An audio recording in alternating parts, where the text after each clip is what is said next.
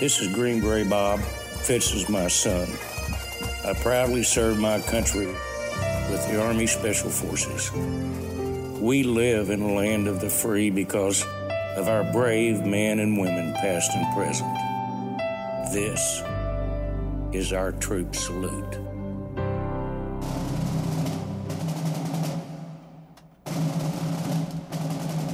And we'll always be grateful to New Country 98.9 The Bull and Hubbard Radio for allowing me to do the troop salute.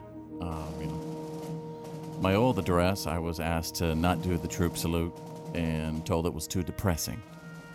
So I'm so grateful again that I'm allowed to do it right here. So horns up for that. Folks, an American soldier and serviceman is a hero to many. Often these brave men and women are the most revered by their family and friends, but usually the people who idolize them the absolute most are their children. Today we salute Staff Sergeant Thomas E. Cain of the United States Army. And it was Gloria Cain who asked me to salute her father because he was a true hero. Gloria tells me that no one ever really knew how much her dad had served and how much he'd really accomplished in the Army until they found all of his paperwork after his passing in August of 2017.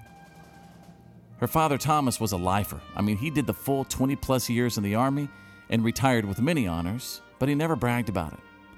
Thomas E. Cain was a humble man and a brave soldier. Staff Sergeant Cain did 2 tours in Korea during the Korean War and 4 more tours in Vietnam. Wow, that's a lot.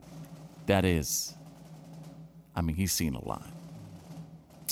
When he passed, Thomas E. Cain was laid to rest with full military honors at Arlington Cemetery. And Gloria says that his funeral was the most humbling experience of her life. She was amazed at all the honored men and women that her dad was laid to rest with, and she says that they all deserved those honors. These are the people who didn't sit back and wait for someone else to do the job. And Gloria finished her message by adding, "God bless all of our soldiers, and go."